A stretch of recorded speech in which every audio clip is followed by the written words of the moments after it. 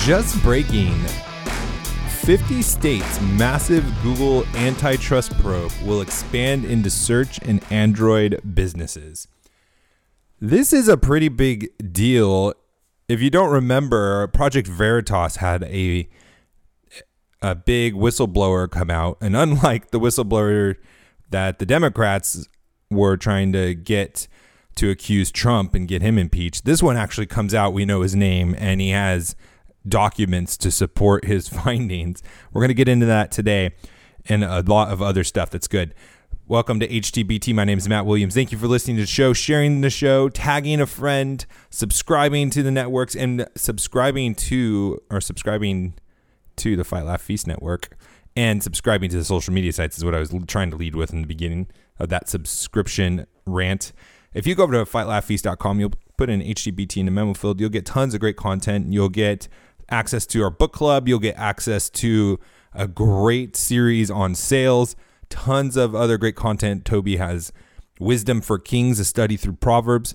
And most of all, you'll be supporting us as we proclaim the Lordship of Jesus in every area of life, defend the truth, and espouse biblical principles, which we need them more than ever. I'm more convinced of that than I've ever been before. If you want to reach out to me, you can find me How to Build a Tent on the social media sites. You can email me, Matt, at howtobuildatent.com. All right. So 50 attorney generals are investigating Google and are preparing to expand their antitrust investigation into their search and Android businesses.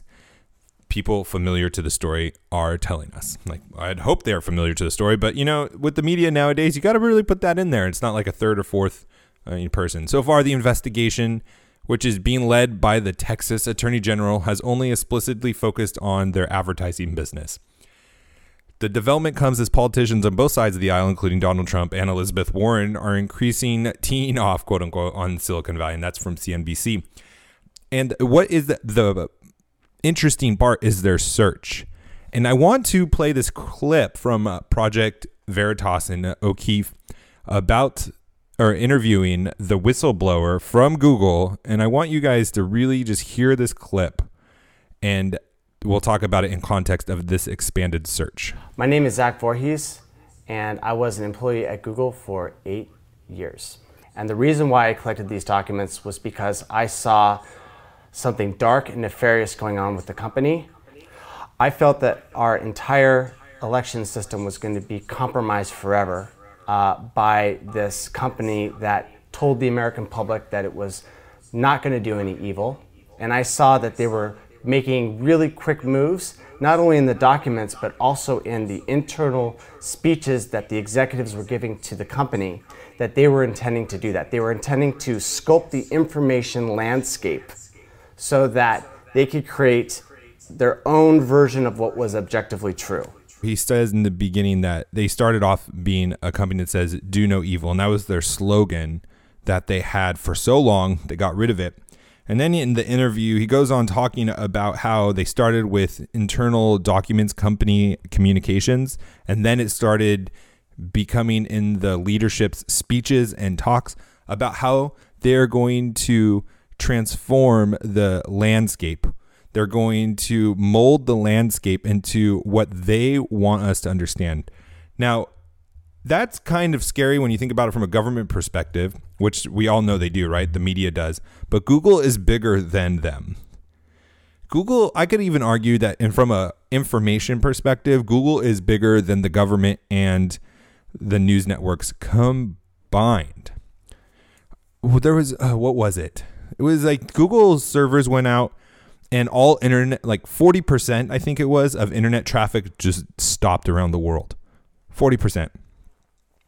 And these guys are liberals from Silicon Valley who hate Trump. And the whistleblower has documents and is saying here that they are making sure that Trump doesn't get reelected again. Well, how would they do that? How would they do that? Well, when you search for information or facts, they can bury information down to 20 search pages deep when a majority of people click on results from the first page.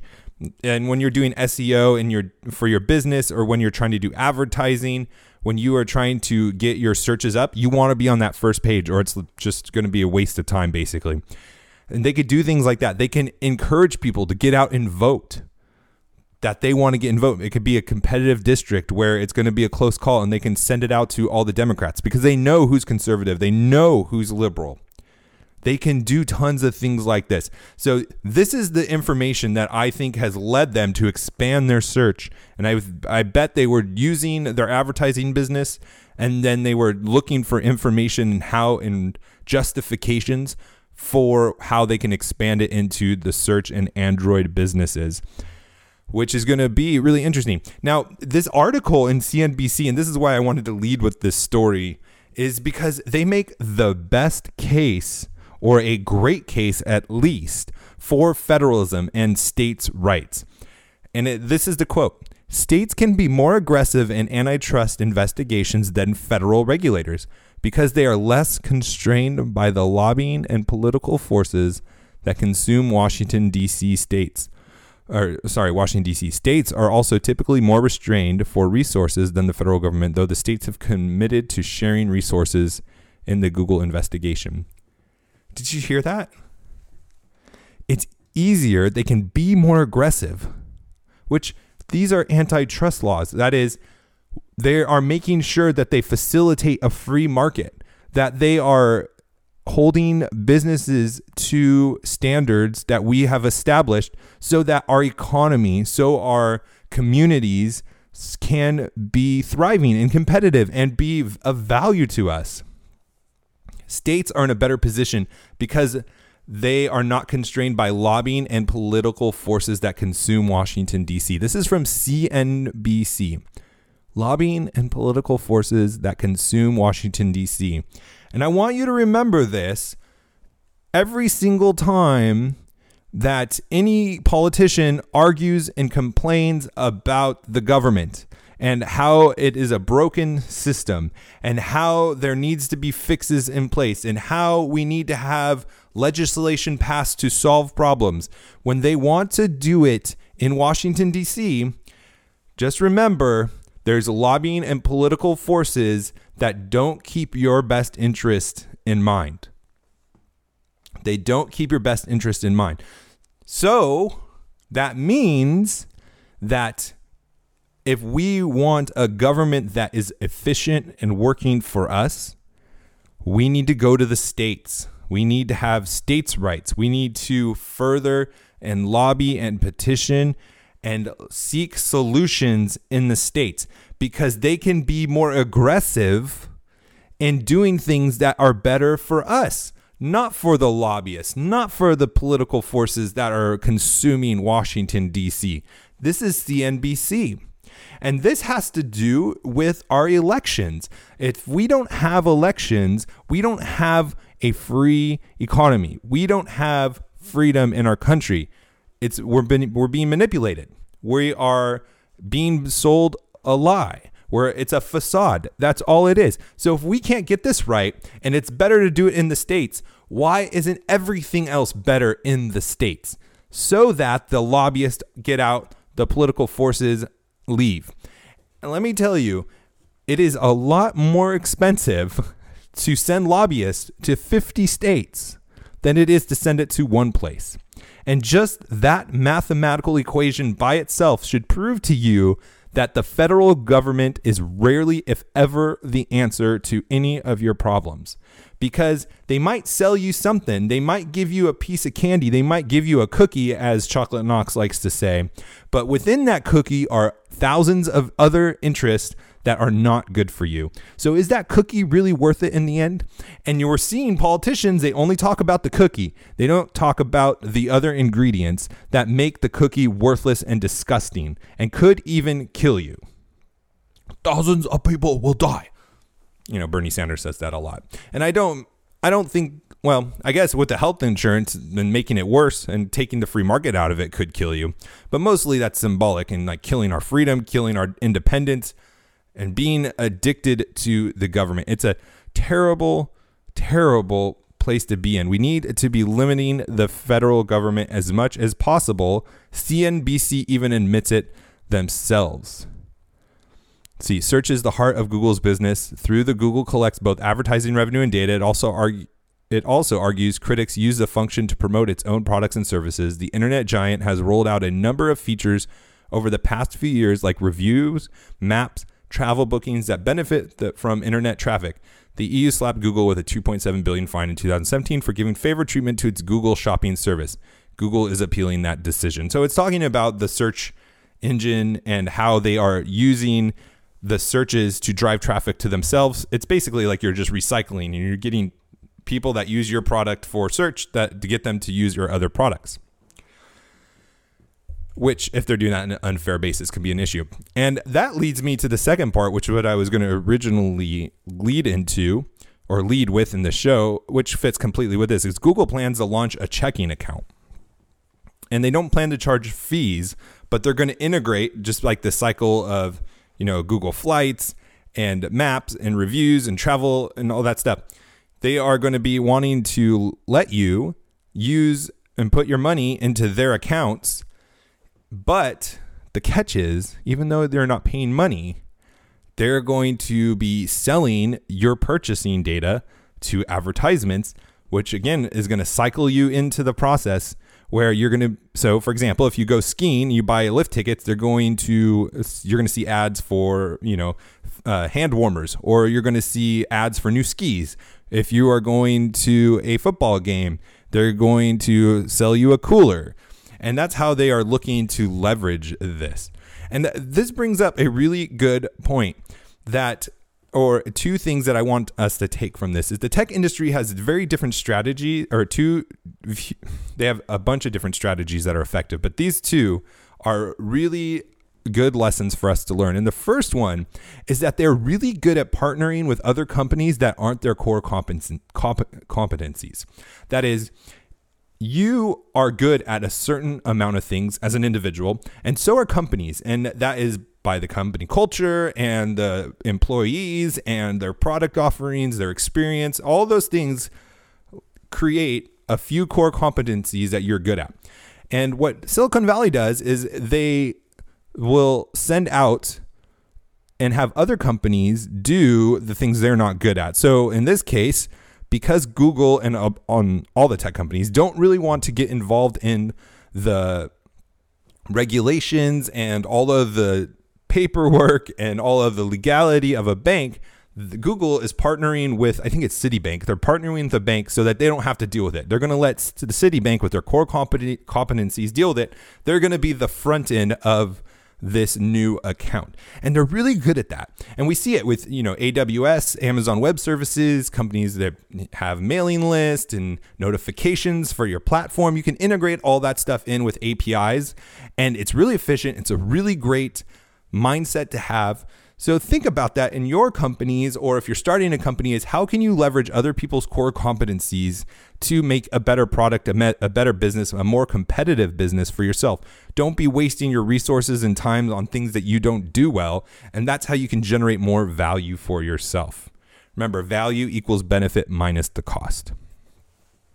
The second lesson the strategy that I want us to take from Silicon Valley is they're really good at building technology that is outside the scope of regulatory laws. Like, whoa, that's a mouthful. So there are laws that are written by our government that's bloated and that has tons of lobbying, tons of political special interests, especially at the federal level and at the state level as well. States do things all different ways.